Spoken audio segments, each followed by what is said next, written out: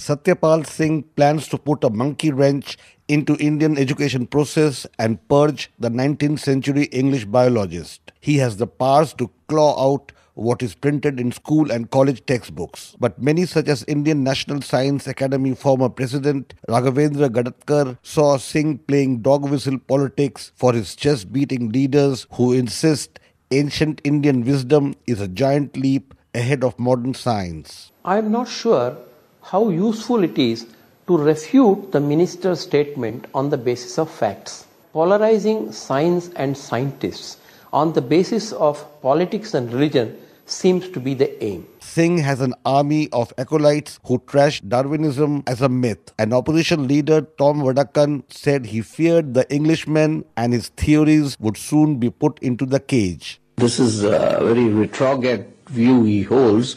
We're waiting to see apes turn into man and man turn into apes, a phenomenon that we have heard him.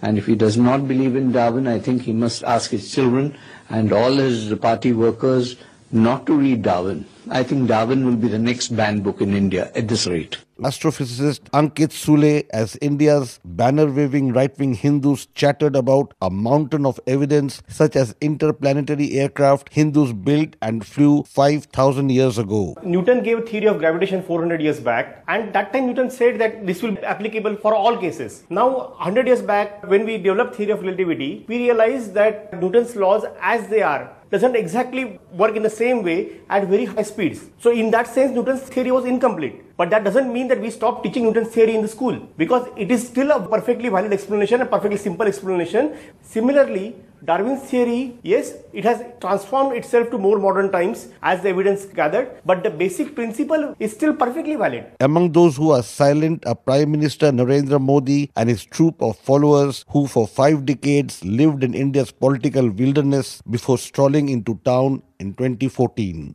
For Newsbreak, this is Rana Senn reporting from New Delhi.